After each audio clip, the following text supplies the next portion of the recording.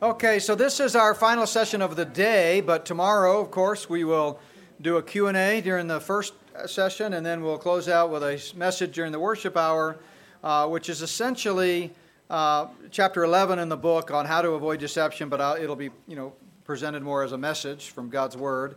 So I hope you'll come back tomorrow for that, and I hope you'll stick around today after this session, and be glad to kind of hang out at the table for a bit and say hello. As I mentioned, I've got several topics that I really toyed with getting into in this last session, and hopefully the ones I chose will be of interest to you. And if not, just remember, you can check out the table of contents in the book and see if there's other topics that you think might be of interest. For those of you live streaming, remember you can go to spiritoftheantichrist.org, spiritoftheantichrist.org, and you can see the preface there, read the entire preface to the book, as well as look at the table of contents there, if you're not here, where you can pick up a book and thumb through it. Just want to mention, since this is our last session, we do have quite a few other resources out there at the table. On the far end of the table are books and things that I've written about doctrine of salvation and grace and the gospel, things like Freely by His Grace, or Getting the Gospel Wrong, or The Gospel Unplugged, or the new book that I mentioned, Top 10 Reasons Some People Go to Hell. So check those out. We have some DVDs out there. All of the DVDs that you see out there are also available by stream.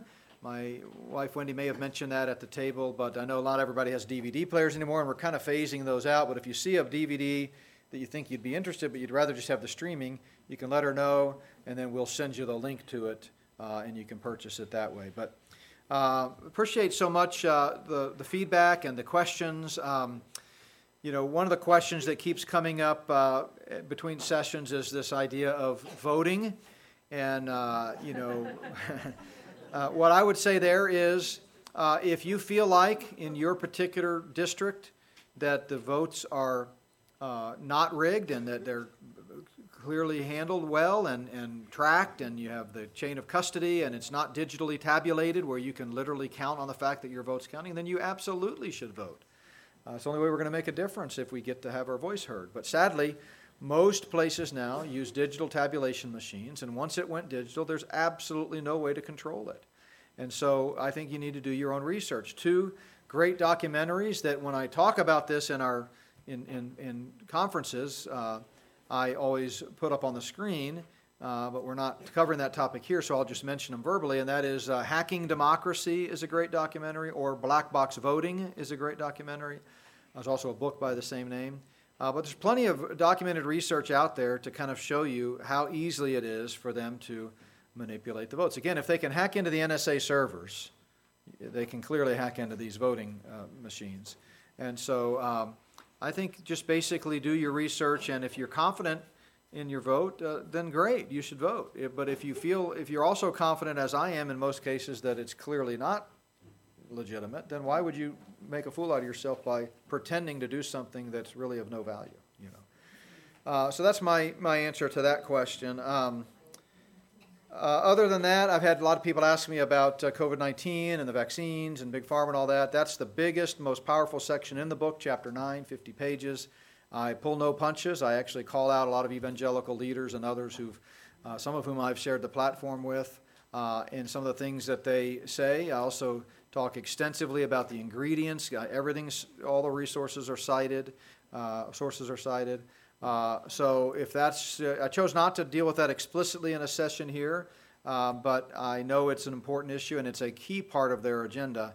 You need to read that chapter. It talks about the smoking gun evidence of the pre-planned nature of it. It gets into great detail about the ingredients and the dangers of them, the vaccine adverse event reporting system and all of that, data military, all of that. So I encourage you to check that out. So I guess the best way to title this last session, as you see on the screen there, is It's Not About What It's About.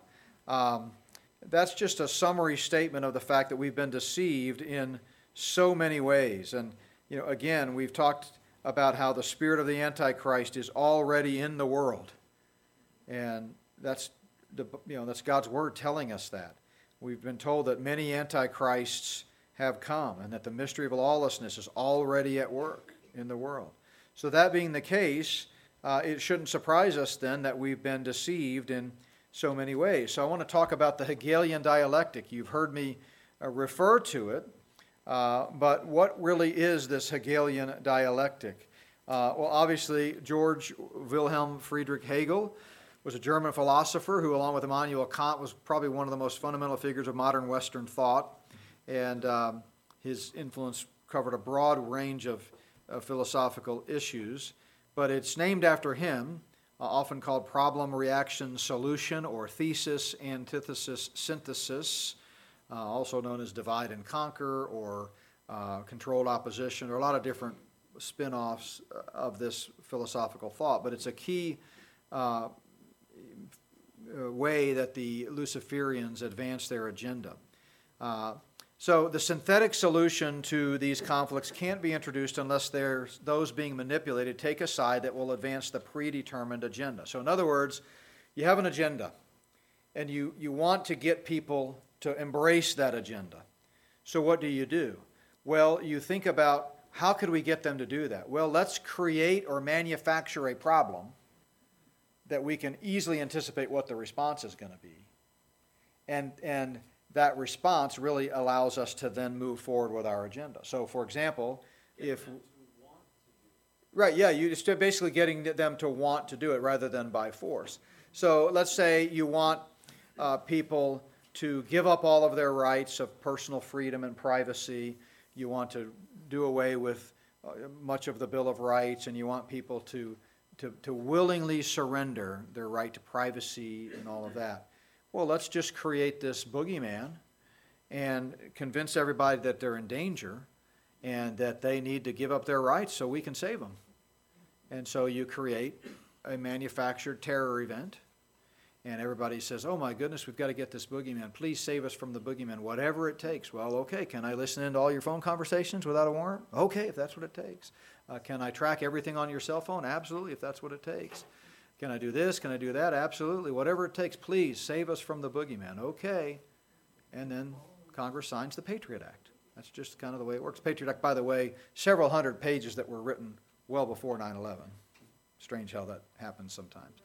But that's the Hegelian dialectic in a nutshell. So, again, it's often called thesis, antithesis, synthesis. So if we want to shut down the truth movement of alt media, well, we've got to, create this fake news outcry. Oh man, fake news, it's killing people, like that article we read from Forbes magazine a moment ago. Well, we've got to, then the answer to that is we've got to have some controlling group that's going to be able to fact check, right? And that will end up leading us to our predetermined agenda all along, which is the removal of free speech. So you see how that works? Here's another way to put it, a framework for guiding thoughts and actions into conflicts that lead to synthetic solutions which can only be introduced once those being manipulated take a side. That will advance the predetermined agenda. So again, it's often called controlled opposition. So, as I've said many times, and, some of you have commented on it at the breaks, the fake left-right paradigm is an agenda. We read about that from Carol Quigley's works, and we've seen several references to it. They're just kind of coming at it from different angles. So a classic example would be the official right-wing position is anti-welfare. But when you stop back and think about it, no, let's be more accurate. The official right-wing position is anti-individual welfare, but pro-corporate welfare. We'll bail out the banks, we'll bail out the automakers, we'll give trillions to the corporate elite for free of your tax dollars. But the poor fellow strung out on meth on the street, now he just needs to be hauled off and sent to a prison island, So they create these false dichotomies, but really, philosophically, there's not really much difference, right? There is on paper, absolutely there is on paper. It really was on paper that the RNC wanted to abolish the Department of Ed. Problem is they never do what they say they're going to do. They never abolish Roe v. Wade. I mean, we're 6-3 right now, allegedly. I mean, my view. I believe they're all controlled, and I think I can prove that. But let's just go with the official narrative. The official narratives were 6-3 conservatives on the Supreme Court. Or what is it now, 5-4? Anyway, I think it's... 5-4. Because they just got the new one on the lady. gives you a definition of Yeah, but she replaced another liberal. Yeah, she replaced. Yeah. Yeah, I think it's 6-3. I mean, we all know, people are waking up to the fact that all of these so-called conservatives who everyone cheers for and says, you got to vote Republican because he or she's going to appoint justices. Of course, then they get in there. And, like John Roberts, for example. When he was put on, I had people tell me, oh, man, I'm so glad, we got John Roberts. I'm like, have you read about him? Because you can go online and you can read the case studies. He worked for the #1 firm in America defending LGBT rights. That's who he worked for. He worked personally on a lot of cases. He was pro-gay as you can be. So it shouldn't surprise us the way he voted. It didn't surprise me at all. But Fox News told us he was a conservative. And so he must be conservative, right? But anyway, whatever it is, the point is, with that majority, why isn't it a fait accompli that we destroy Roe v. Wade? It should have been like the next day, okay? But these justices, they don't care about that. It's not about that. That's why, we're worse off today than we were 10 years ago, even though we've had plenty of opportunities with the Gingrich Revolution, with the Tea Party Revolution. We've had plenty of opportunities with majority of Republicans in both houses of Congress, the White House, and now the Supreme Court, and yet nothing ever changes. But it's called controlled opposition, so they love to get people listening to, the Tucker Carlsons or the Bill O'Reillys or the Glenn Becks, that they use for a while. And again, what they're saying we like, we're happy, we're proud of it. We think, yeah, it resonates with me. I agree with that statement, right? But we don't understand that they're just doing that to string us along. Sometimes the controlled opposition is in on it. Sometimes they're not. I've got friends that have done interviews on Fox News or CNN and, where they have these talking heads where this is the representative of the right wing and this is the representative of the left wing, and they're going at each other like boxers in a ring, and you're an idiot and you're stupid and no, this is right and how could you be so stupid? And then they say they cut to break, and then off camera they're all high-fiving each other. Oh, good one, you're great, let's go get a drink afterwards. And man, how's my sister doing that you married yesterday? That kind of stuff, right? It's all fake. It's all fake. It's literally fake. So sometimes there's that, but sometimes the people that are espousing the view of the controlled opposition really believe it, and they're passionate about it, and they, think, man, you can, I have a voice, so I'll take it, and good for them. I don't fault them for that, but yet they'll be short-lived. Eventually, when they're done using them as the controlled opposition, they'll create a scandal, either real or fake. They'll expose something. Somehow they'll get fired. That's what happened with a lot of these guys. So it's all part of a, what's called the Hegelian dialectic. We provide a problem, you provide a reaction, together we provide the solution. So here's another one. Again, the solution, though, is a predetermined goal. Let's say we want to put in place a global tracking system. Well, let's manufacture a pandemic so that everybody will be scared out of their wits, and they will, happily accept contact tracing. They'll happily download the apps and tell the government where they are every step of the way, or sign a pad as they go to a restaurant, put their phone number down, and happily give up their individual rights so they can end up with full spectrum planetary control, a prison planet. So again, it's seldom about what it's about. Sometimes it's about what it's about. I used to always say all the time, it's never about what it's about, but I realized, you should not speak in extremes, because sometimes it's about what it's about. Sometimes a building really does burn down because of some faulty wiring, and people die. I mean, that's just organic things happen. But more often than not, there's more to the story, as Paul Harvey would say. So I want to go back to these Brzezinski quotes, but highlight another word that you see, and that is gradual. You see that come up a lot. While the Luciferians are eager to accomplish their end game, and they get giddy at times when they see the end in sight, like right now, they also understand that they're at a disadvantage because, well, they're not God, and God is all-powerful, so they know they're at a disadvantage, so they have to play the long game, and they have to be patient. And so you see them referring to this, like here, when he talks about the gradual convergence of East or West, or the gradual appearance of a more controlled society. Pat Miller who's from Colorado, in her novel Willfully Ignorant, put it this way: the best way to take control over a people and to control them utterly is to take a little of their freedom at a time, to erode rights by 1,000 tiny, almost imperceptible reductions. In this way, the people will not see those rights and freedoms being removed until past the point at which these changes cannot be reversed. Dresden James put it this way: when a well-packaged web of lies has been sold gradually to the masses over generations, the truth will seem utterly preposterous and its speaker a raving lunatic. Right? And this next cartoon I put in here after the break because I thought, wasn't going to use it, but I thought based on some of the comments and questions, I'm going to use it. It's my last session almost anyway, so what's Pastor going to do? Tell me not to come back tomorrow? But this is an example of what I mean by that gradual. You know, here's going back to the pandemic. I draw the line. No mask. That's where I draw the line. And then, all right, I'll wear a mask. No mandatory vaccine. That's where I draw the line. Okay, a biometric digital chip. That's where I draw the line. And then they show the guy just getting on the FEMA Camp Express. So, you know, everybody does have to decide where they're going to draw the line. But what happens is it's incrementalism. It's incrementalism.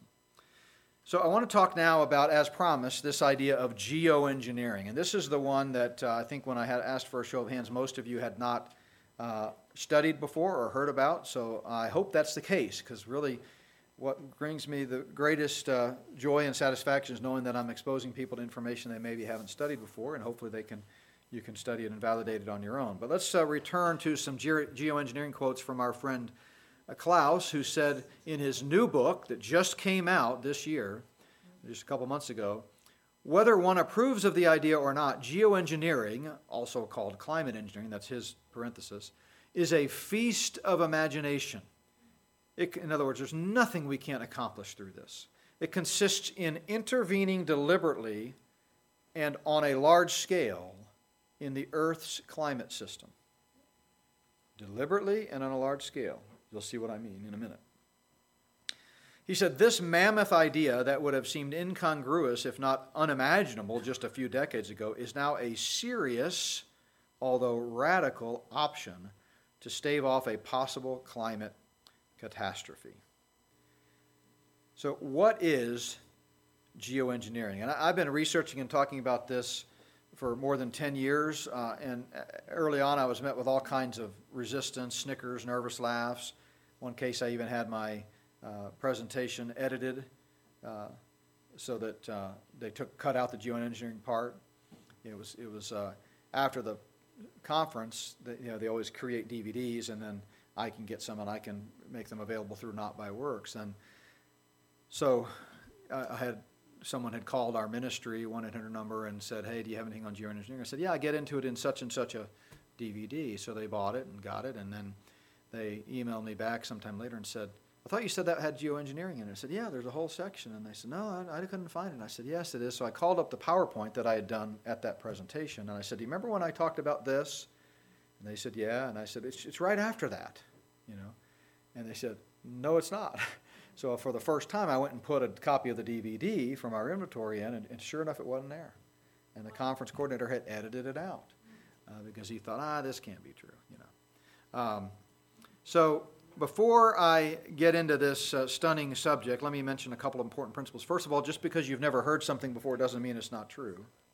And secondly, just because something is new to you doesn't mean it hasn't been known for a long time, for decades. And such is the case with geoengineering. So to really understand geoengineering, you have to understand the relationship between global warming or climate change and that movement and geoengineering, because they're inseparably linked. So there's no doubt that the climate is changing, but the question is why, how, and by whom? But you see these global climate summits, of course, over the last really 40 years in earnest.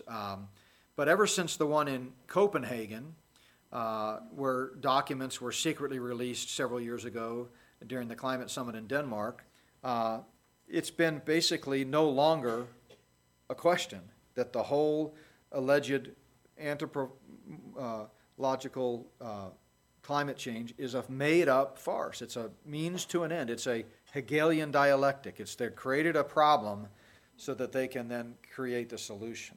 And it's only going to get worse if the Lord tarries his coming in the next few years. It's really hyping up because they want you to believe that this global warming is an existential threat to humanity. And we've got to do something. And it's almost going to get to the point, it wouldn't surprise me if they basically say, we need, 2 billion of you to take one for the team and step up to the gas chamber and die so that the existence can continue on. I'm not kidding. I mean, I think that's really what they're going on.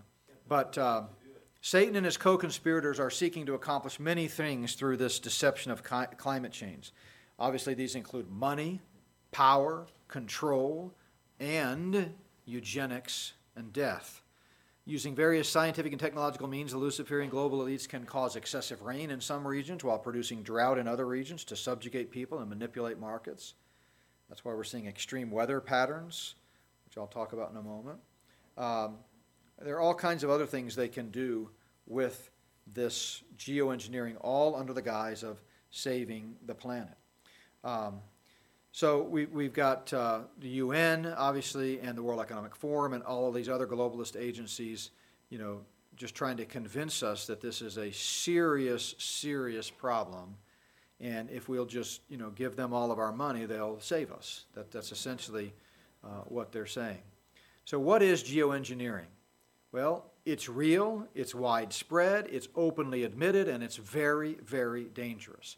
It goes by several different names. The average person probably hasn't heard of these terms, but it's solar radiation management, or SRM, climate intervention, weather modification, chemical ice nucleation, sprayed particulate trails, atmospheric aerosol saturation, stratospheric sulfate aerosols, and carbon dioxide removal.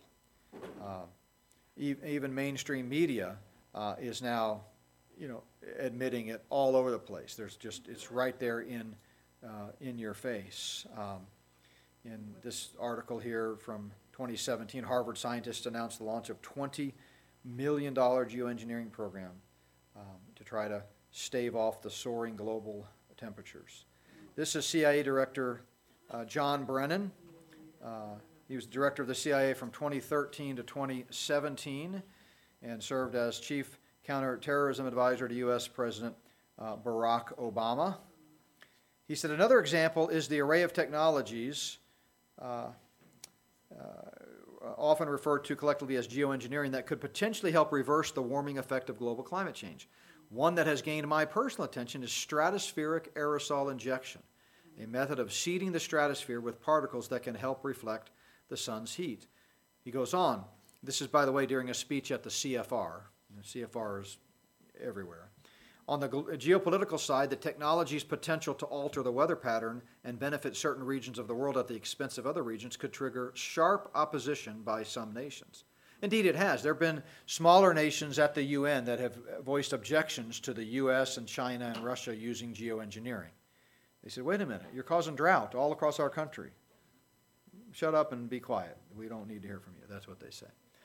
Scientific American says geoengineering is a planetary scale intervention or tinkering with planetary processes. And I love the graphic they used with that article. James Roger Fleming, in his book Fixing the Sky, The Checkered History of Weather and Climate Control, said the term geoengineering refers to the intentional large-scale manipulation of the global environment or planetary tinkering. And so this is an Oxford geoengineering study that you can find online. Notice in the top right corner there, they show a plane retrofitted with spray nozzles, and they talk about releasing aerosol particles into the stratosphere. On any given day, there are 3,000 planes, military and commercial, flying and spraying things in the sky. It's gotten to be now where it is the rare exception when you look up and don't see the geoengineering taking place. We took some pictures on our drive here of some really massive ones, and I'm going to show you some other pictures in just a moment. Here's from the Royal Society, which is a fellowship of many of the world's most eminent scientists and one of the oldest scientific academies in continuous existence, talking about different means of geoengineering. Notice again up here what they're saying they're doing is spraying things, nanoparticles, barium, strontium, aluminum, in the air allegedly, again, it's never about what it's about, but to reflect the sun's rays to stop global warming. Right? This is from Encyclopedia Britannica, which of course is by no means a bastion of conservative literature, but it nevertheless exposes what's going on. There you see it again, where they're spraying. Actually, I can't fix it right now. My slide is off. My circle is off there, but you can see it in the top right up there where they're spraying things from that commercial jet. So I want to give you a couple of quotes just to begin to put this in historical context. So a lot of the solar radiation management that we see happening now by spraying these particulates, it's ubiquitous. Everywhere you look, you see it. And it's extremely dangerous. They've done soil samples, water samples. It gets in your lungs. It is a part of the eugenics depopulation program. But that part of it's relatively new. Even though, as I said, I've been talking about it for 10 years. I tell the story in the book about the day that a postal carrier, when we lived in Illinois, we had a big property, and our driveway was probably 1,000 feet or so from the curb, and so it was unusual for the mail carrier to come to the door, but she came to the door this time, knocked on the door, handed me the mail, and she said, "This is going to sound strange, but I just had to ask somebody, have you guys noticed what they're spraying in the sky?" And I was delighted because I was already researching all this by this time. It was like, couldn't have been a more tailor-made question. I said, well, as a matter of fact, I have, and I've written a book that talks about it in my first book, Great Last Days Deception. And so I began to talk to her about it and gave her some information, and she was so relieved that she wasn't seeing things, because she said, I drive around all day delivering mail, and I look up and they're just constantly spraying stuff all over the sky, from horizon to horizon, and X's and checkerboards, and then it dissipates and covers the sky in this hazy cloud. I want to put this in perspective and show you that manipulating the weather and manipulating the climate and toying with the planetary systems has been in the works for many, many, many years. So the first clip is from JFK at the UN General Assembly, September 25th, 1961. And then the second clip is from May 27th, 1962, when then Vice President LBJ presented the graduation address at his alma mater, Southwest Texas State University, now known as Texas State University, in San Marcos. So just kind of listen to these clips. The first one here is just about 23 seconds. This is JFK at the UN.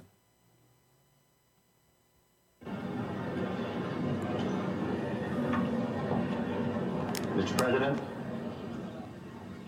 honored delegates, ladies and gentlemen, we shall propose further cooperative efforts between all the nations in weather prediction and eventually in weather control. So I didn't put the text on there, so obviously there's a misspelling there on envisions. But he says, we shall propose cooperative efforts between all the nations in eventually weather control. And that's what they're doing now in plain sight. In the Beijing Olympics, they have a whole office of weather control, and a reporter asked them, hey, aren't you worried about snow? And they said, no, we control all of that. When we want it to snow, it'll snow. When we want it to not snow, it won't snow. Right? More on that in a moment. But here's LBJ at the graduation commencement address. Think about that kind of communication, and think about the opportunity that will provide. It lays the predicate and the foundation for the development of a weather satellite that will permit man to determine the world's cloud layer, and ultimately to control the weather, and he who controls the weather will control the world. He who controls the weather will control the world. He's talking about some satellite technology that they were using, and he said it's going to lay the foundation for the development of a weather satellite that will permit man to determine the world's cloud layer and ultimately to control the weather. And he who controls the weather controls the world. Right? LBJ when he became president in 1965, in an address to Congress, said, "This generation has altered the composition of the atmosphere on a global scale through a steady increase in carbon dioxide from the burning of fossil fuels." You think the global warming crisis is new? This has been a drum they've been beating forever. This is 1965. So to address the problem, his science advisor suggested spreading reflective particles over 13 million square kilometers of the ocean in order to reflect an extra 1% of sunlight away from the Earth. They've been thinking about this stuff for a long time. In fact, you could go back to Operation Popeye. This was during the Vietnam War. You can see members of the 54th Weather Reconnaissance Squadron. And basically what they were doing there was making it rain, extending the monsoon season over the Ho Chi Minh Trail, an average of 30 to 45 days. This was initiated, by the way, by Henry Kissinger at the time and the CIA without any input or even knowledge from the Secretary of Defense. So here, during a war, they're doing these experiments, ostensibly to aid us and give us an advantage in the war, but basically they were controlling the rain, Operation Popeye. But even before that, we see things like Project Cirrus in 1947, Project Snow Fury from 1962 to 1983, where they were steering hurricanes,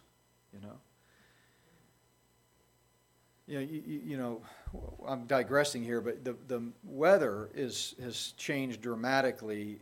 The reporting of weather, the weather has too, obviously, but the reporting of the weather over the last couple of decades. And now they all are signing confidentiality agreements, not,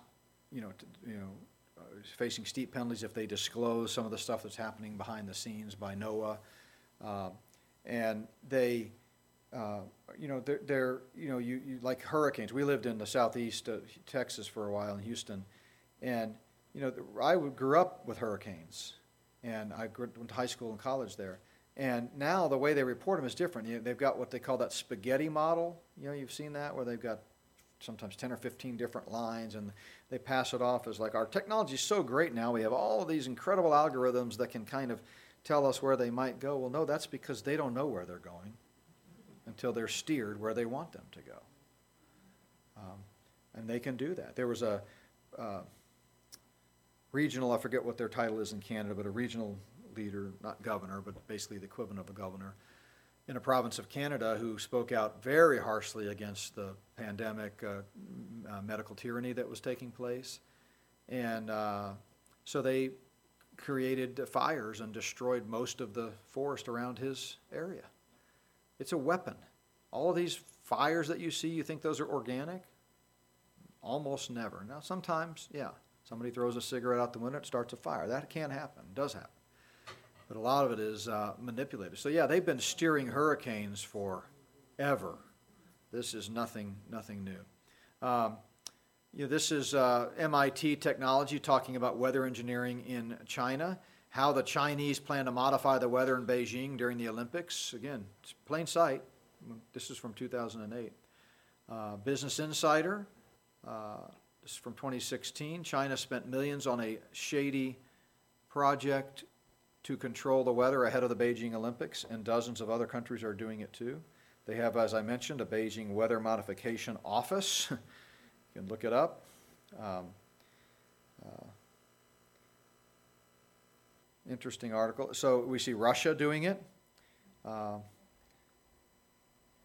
Geoengineering solar radiation management field experiments. From April 6, 2010, a Scientific American article. What is geoengineering and why is it considered a climate change solution? Here's one. Geoengineering could turn the skies white. They absolutely turn the skies white, right? This article, geoengineering is not a solution to climate change. UN blocks UN resolution on geoengineering. Here's one from PBS. Will geoengineering cool the planet? To cool the planet, harm the crops? Yes, it absolutely is harming them. A Popular Science magazine has an entire department and section dedicated to reporting on geoengineering. In the book, I list several more articles than I've got here because I went back and dug a little deeper. But it's things like geoengineers will release tons of sun-reflecting chemicals into the air above New Mexico. Or climate-fixing scheme to seed the seas with iron may not work. Or rogue geoengineer dumps 100 tons of iron off Canada's west coast.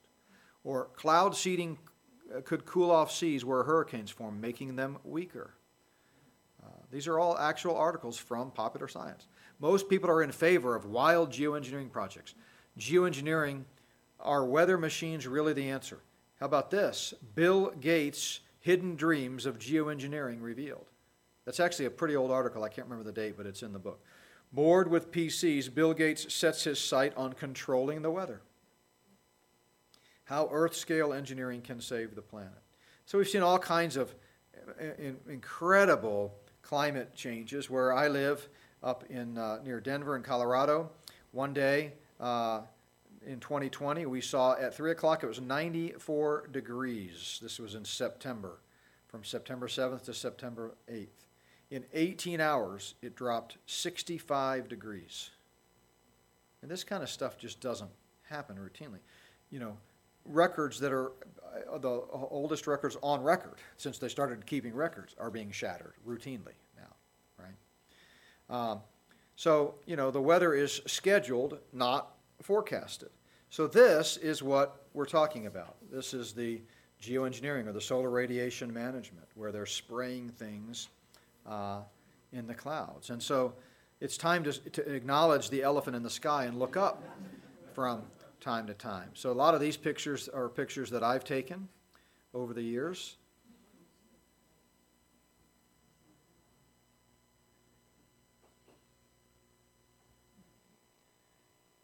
This is one I took in 2018. By the way, this is not what partly cloudy is supposed to look like.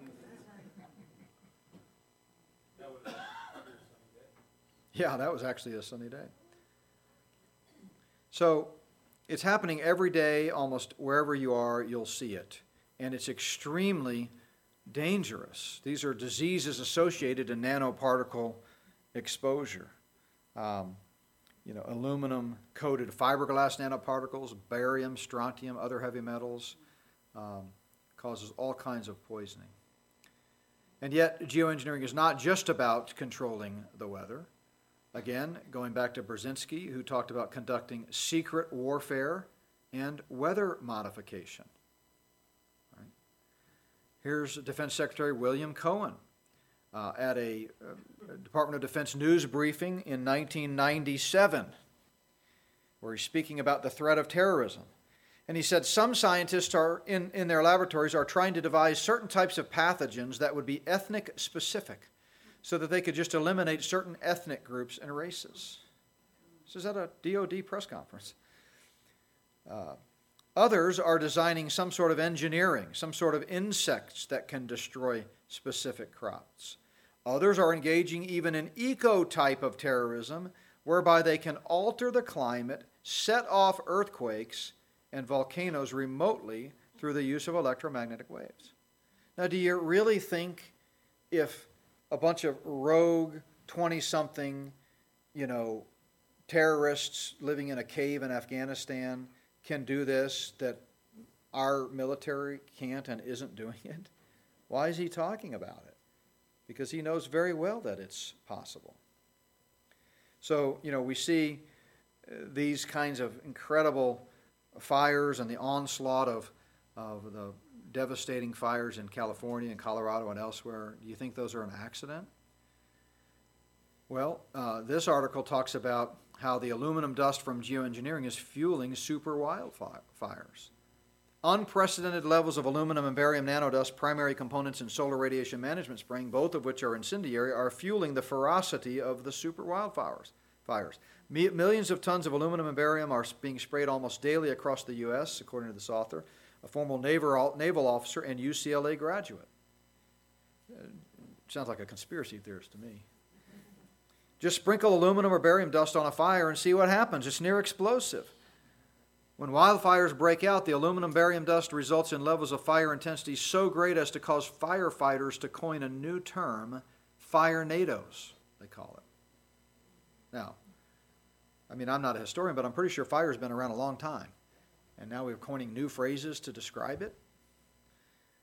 Here's retired U.S. Air Force Brigadier General Charles Jones, who says these white aircraft spray trails are the result of scientifically verifiable spraying of aluminum particles and other toxic heavy metals, polymers, and chemicals. And so a lot of people have made the connection between for example, the declining in the honeybee population in recent years and all of this spraying. Other trees that are dying from mysterious diseases and turning different colors. But this has catastrophic effects. When you do such a planetary global tinkering with the climate on that huge of a scale, just experimenting, all under the guise of global warming. It's no different than when you experiment with SARS-CoV-2 vaccines, which we've never had a severe acute respiratory syndrome vaccine before, ever. We don't have one for SARS-CoV-1 to this day. It's been over 20 years. But we managed to throw one together in just a few months and get people to take it. And now we wonder why people are dying by the tens of thousands. Geoengineering. So you need to be familiar with that. Again, we have a whole chapter on that in the book. But what does God's Word say about all of this? On the third day of creation, God created all of the seeds necessary to sustain life. God created all of the foods and seeds perfect, just like they are. Every fruit has its own seed in it, and farmers can take those seeds and replant them for free in order to grow next season's crop. But companies like Monsanto have come along and created so-called terminator seeds, where after just one harvest, the seeds are infertile and can't be replanted. It's like abortion for the seed. So the farmer is contracted to go back to Monsanto and buy new seeds every season. Colossians chapter 1. God has set natural universal laws in place in order to hold the universe together by his power. In him all things consist. And attempting to modify the universe and the weather through geoengineering is an attempt, yet again, to usurp God's authority and control over creation. So just like they want to control life and create life, they want to control the environment, right? And they're doing pretty far down the road at doing it. Man, following Satan's lead, wants to usurp God's authority and be like God. Geoengineering is a satanically fueled plot involving Satan and his co-conspirators designed to destroy man and God's creation. It's just one of many ways Satan has plotted to destroy us. The prophet Nahum said, "The Lord is slow to anger and great in power and will not at all acquit the wicked. The Lord has his way in the whirlwind and in the storm." Over and over again, the Bible reminds us that God is the one who controls the climate. God's the one who controls the weather. He alters the climate at his discretion and his purpose. So, as I've said many times, I'm sure you've heard this too, we do believe biblically in global warming, because someday the planet's going to burn up and be destroyed. God makes that clear, 2 Peter chapter 3. Ultimately, Satan and his co-conspirators will be the ones that are destroyed, even though they're trying to destroy us and to destroy the earth. Notice he says that they should destroy those who destroy the earth. It's hard to know when this is going to happen, but it's definitely going to happen. False flags, we'll close out with this one. We might have time for one more. False flags. So false flags are, similar to the Hegelian dialectic. It's commonly taught in the American War College. Two typical techniques: false flag and stand-down operations. So we see a lot of this. I mentioned the Gulf of Tonkin incident, other manufactured terrorism. I talk about the explosion of the USS Maine in the Spanish-American War in the book, when famously William Randolph Hearst said, "You furnish the pictures and I'll furnish the war." I give the whole backstory about that in the book. Hermann Goering said, "The people can always be brought to do the bidding of the leaders. Tell them they are being attacked and denounce the peacemakers for lack of patriotism and exposing the country to danger." It is the leaders of the country who determine the policy, and it is always a simple matter to drag the people along, whether it is a democracy or a fascist dictatorship or a parliament or a communist dictatorship. Voice or no voice, the people can always be brought to do the bidding of the leader. So fear is always a very powerful motivator for the Luciferians. And it's, they just sit back and laugh as they see people doing things based on fear. And then I'll close out with the false left-right paradigm. We've talked a lot about it, and basically I can summarize the teachings of this with one slide. God's not an American. Sorry to be the purveyor of bad news. God is not an American. He's not a Republican either. Okay. And so, we know that it's time for Christians to stop, looking through the lens of American exceptionalism and instead see our country through the lens of Scripture, right? It's fine to be proud of our country. I'm proud of our country. I'm so thankful that God allowed me and my family to be raised in this country where we have the freedoms that we have. But that doesn't entitle us to somehow think that we're beyond the Luciferian corruption that is everywhere in this world. It's a global conspiracy. And if you don't think it's reached into the, to the White House and other aspects of our government, you just are kidding yourself. So it's a fake left-right paradigm. If you think back to my Carol Quigley quote, that, they can, create this one group on the left, one group on the right, so that we have the impression that this group really stands for us, and every 4 years, if we don't like what they're doing, we can throw the rascals out and so forth, but actually it's a one-way street, right?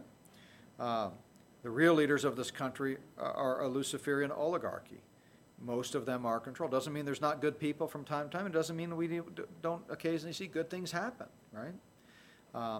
But they've given us the illusion of choice. The illusion of choice. I like to call this Calvinistic voting, right? Take your pick, left or the right. Which do you want? People have asked me about my personal convictions. Well, here's how I'm voting, they think that the United States is a depravity-free zone, and that in particular, Washington, D.C. is a tyranny-free zone. But nothing could be further from the truth. Never forget what Benjamin Franklin said: democracy is two wolves and a lamb voting on what to have for lunch. Liberty is a well-armed lamb contesting the vote. So the average age of the world's greatest civilizations from the beginning of history has been about 200 years. And during those 200 years, nations have progressed generally through the following sequence, according to Alexander Tyler's Life Cycle of Nations: from bondage to spiritual faith, from spiritual faith to great courage, from courage to liberty, from liberty to abundance, from abundance to complacency, from complacency to apathy, from apathy to dependence, and from dependence back into bondage. And I wonder where we are in that process. All right, any questions as we wrap up the day? We're pretty much right on schedule. Yes, ma'am.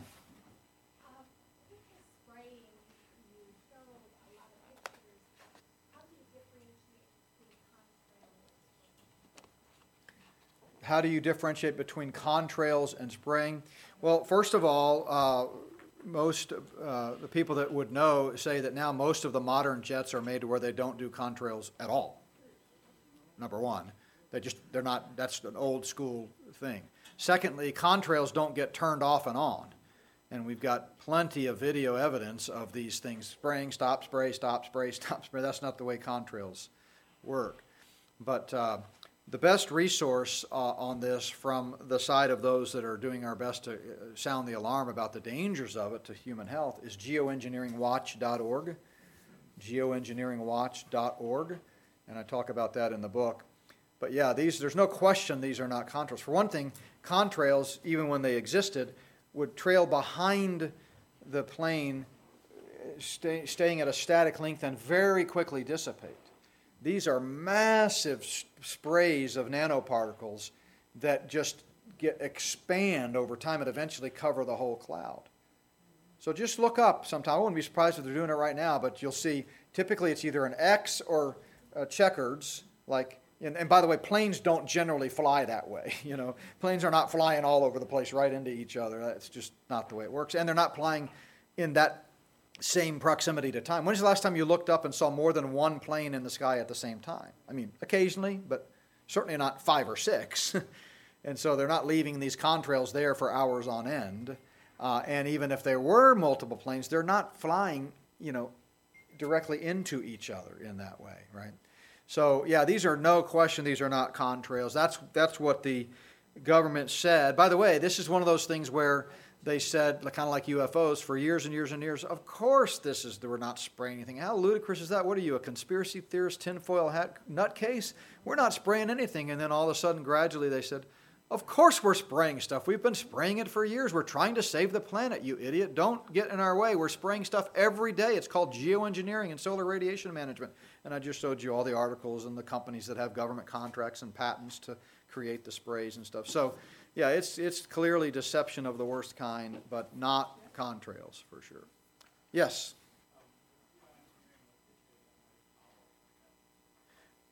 On Lake where? I'm not, refresh my memory. I don't remember that story.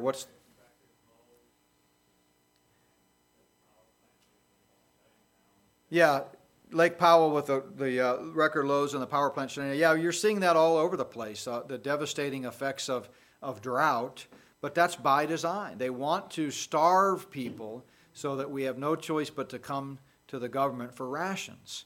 And that's why Bill Gates has been buying up all this farmland so he can control. He's now the single largest private owner of land in the United States of America. It's a diabolical plan, but I'm quite certain there's a connection between the lowering water levels at Lake Powell and geoengineering. And it's also Lake Mead. Yeah, everywhere. Lake Mead. Somebody else. Yes. Do the Luciferians openly admit that they're Luciferians? Are they proud of it? Oh, yeah. Yeah, do the Luciferians openly admit that they're Luciferians? Absolutely. They dedicate their books to him, they pray to him, they worship him, they talk about him. That's their label for themselves. There's some question biblically whether the term Lucifer used in Isaiah 14 is actually Satan contextually. It almost doesn't matter because words are defined by usage, and over the years it's become a synonym for Satan.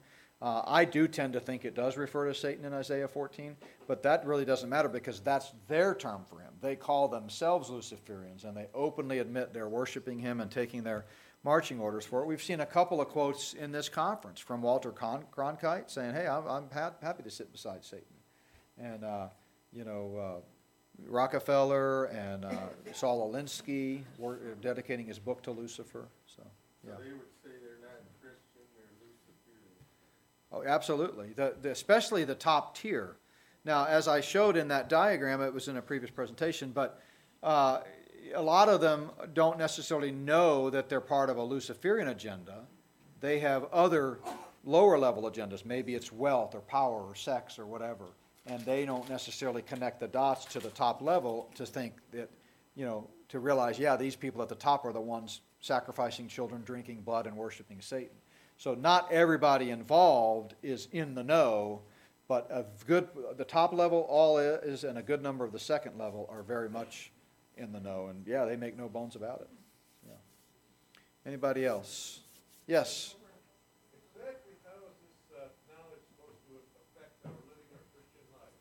How is this knowledge supposed to affect our living our Christian life? Well, we are supposed to be aware. Proverbs 22:3 says, and be prepared. He who sees trouble coming should prepare for it. So we're violating Scripture if we ignore what's coming down the pike and not prepared for it. So again, but I realize this is not for everybody, so that's why I said at the beginning, if you don't care that we're all systematically being killed and they're trying to usher in a one-world satanic system, then that's your personal choice. But the Bible I read says we are absolutely supposed to be prepared when we see trouble coming. And for my sake of my children and my grandchildren, I want to fight to the last day. They're going to shoot me in the back. I'm not going to stand up in front of the ditch and have them shoot me so that I conveniently fall into the grave and it makes it easier for them to bury me. They're going to shoot me in the back, for sure. Anybody else? Yeah. Bill Gates doesn't have life on farm. Bill Gates doesn't have my farm. Farm Loan Credit does. Yeah. No, I tell you, it's frightening what because they come at you from the banking side too. There's no doubt. Interest rate. I mean, who knows? Someone asked me at lunch today, "What do I think's coming next?" Or and boy, if I knew that, man, I wouldn't be speaking here. I'd be preparing somewhere, buying something. But my best guess is it seems like certainly within the next few years is what their target is. It wouldn't surprise me if we see another major event like the pandemic, whether it's another staged pandemic or whether it's some other false flag or something, before November. I think that would really create a panic and create another opportunity for fear to motivate people to do whatever their pre-planned agenda is. So I think the next year is going to be really pivotal. But again, who knows? We don't have the mind of the Lord, and He's sovereign, and He may put an end to it all, and we may have another 100 years of revival. Did you have another question? Yeah. What would be the wrong way we might allow this information to influence our lives? Well, fear is not of the Lord. So God has not given us a spirit of fear. So if and I know people that they've responded this way. They become aware of what all is happening and they just become terrified. So they drop out of society. They go live in a bunker, and they're not being productive. They're not sharing Christ with others. They're not trying to live their lives. So I think to allow it to cripple you would be a mistake. To ignore it would be a mistake. So I think what you have to do is be aware of it. There's a difference between being prepared and being scared. Take natural preparations. Anybody today that doesn't have, long-term storable food, access to water. You need food, water, and protection. Both security protection and physical, like house, to be warm in the winter and a place for shade in the summer. At its root, that's what everybody needs: food, water, and protection. And so you need to think through, what if something did happen? What if they did pull out the stops and enter into the end game tomorrow with an EMP, like somebody said, or some other event? If most people in our country, if they couldn't get to Walmart, would be dumpster diving in 2 to 3 days. So I think biblical preparedness is a biblical concept, and I think you ought to be thinking through long-term strategies, all the what-ifs. If you're in a metropolitan area that's not safe, you need to have a bug-out place. If you need food, long-term storable food, you need access to water, so either a good filtration system and walking access to a lake, pond, river, some body of water, or a hand crank well or something, because if you're only relying on municipal water, then all they got to do is turn that off. If you're only relying on municipal gas, if they turn that off, can you stay warm? So I think thinking through those things. We have a document that I've used in my series on what in the world's going on preparedness, that if anybody would like it, email me and I'll send it to you. It's several pages long of just some things to think about in terms of preparedness. But what you don't want to do is do nothing and act like everything's okay, and nor do you want to panic, because we have nothing to panic about. If it's our time, it's our time, but at the same time, we want to take practical. The people that survived World War II and the Hitler regime were the ones that saw it coming ahead of time. And so they kind of moved out. It's 1938. They're thinking, Dad, why are we moving out of here? Oh, I just feel the Lord leading us. Well, it's because they had their finger on the pulse. They could see what was coming. And so it's the ones that were caught off guard who ended up on the trains. And so we see human history. We see this again and again and again. But it's not that far in the past. World War II was 80 years ago, right? So, somebody else. I thought I saw another hand. Yeah. Where do we get long-term storable food? And what all does that do? So I'll if you'll email me, pick up my card from there, I'll send you the list that's got all kinds of food items on it, as well as other supply items and things to think about. But there are good companies out there. Actually, right now, because of all the volatility in the world over the last 2 years, it's actually very hard to get. But you can get it. But you want to check expiration dates. You want to make sure you're not buying it from someplace that's reselling it. Because most long-term storable food has a 20-year shelf life, but if it's already been on the shelf for 15 years, you want to make sure about that. So there's some things to look into. Yeah. Yeah. Back when they used to put them in styrofoam boxes, especially. Those things will last forever. But no, you can do your own too. Rice, beans, things that has long-term shelf life, peanut butter, canned goods, those types of things. Of course, the best thing is have a garden, but even that, with what they're spraying and stuff, you cannot guarantee that you're going to be able to do that unless you have like a greenhouse or something. But you just need to think about these things because it's very possible that in our lifetime and possibly very soon, life as we know it may change. I mean, that's what they're talking about. You saw all those quotes from Klaus Schwab. They want to change things, like quickly. So our normal routine of being able to go to the grocery store or even being able to go anywhere. I mean, we saw it a little bit in the dry run of the early days of COVID, remember? You couldn't go out. Everything was shut down. You couldn't travel. You couldn't. So it was an eerie feeling. What if that was the norm? What's that? Yeah, it was a test. And we've seen lots of those kinds of tests through the years. Anybody else? Yeah. Have you ever received threats for making people aware? Have I ever received threats? No, I've gotten pushback, from not threats. I felt like sometimes when we were doing some of these things, felt particularly like I could be threatened. And so, like when we did the What in the World's Going On series, which was 8 consecutive weeks, it's the only time in my life I've carried while preaching, just because, there's a lot going on, and I didn't want someone busting through the back door, and because they do that, and I'm not near influential enough to be on anybody's radar, but it doesn't take much. Someone could say something to somebody, and then just for sport, they say, "Oh, we'll take that little peon out." So that was the only time I really felt when I was really hammering on the whole pandemic thing. What in the World's Going On was that series. Other than that, no, I really haven't. I'm trying to think if I've even gotten any like anonymous things. I really haven't. Most of the criticism that I've received has been from other believers.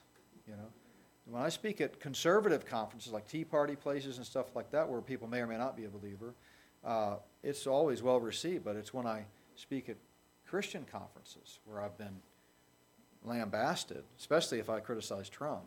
I mean, if people cared more about the return of Christ than they did the return of Trump, man, revival would break out overnight. So, anybody else? Awesome. You've been so awesome. This has really been a delight, and look forward to tomorrow. Now, tomorrow we're going to do an exposition of Genesis 3 and talk about ways that we can see deception coming and hedge ourselves against it. So I hope you'll come out for worship tomorrow, and we'll answer any questions, not just about this stuff, but any kind of eschatology question, any question during the Q&A tomorrow. So thank you guys very much.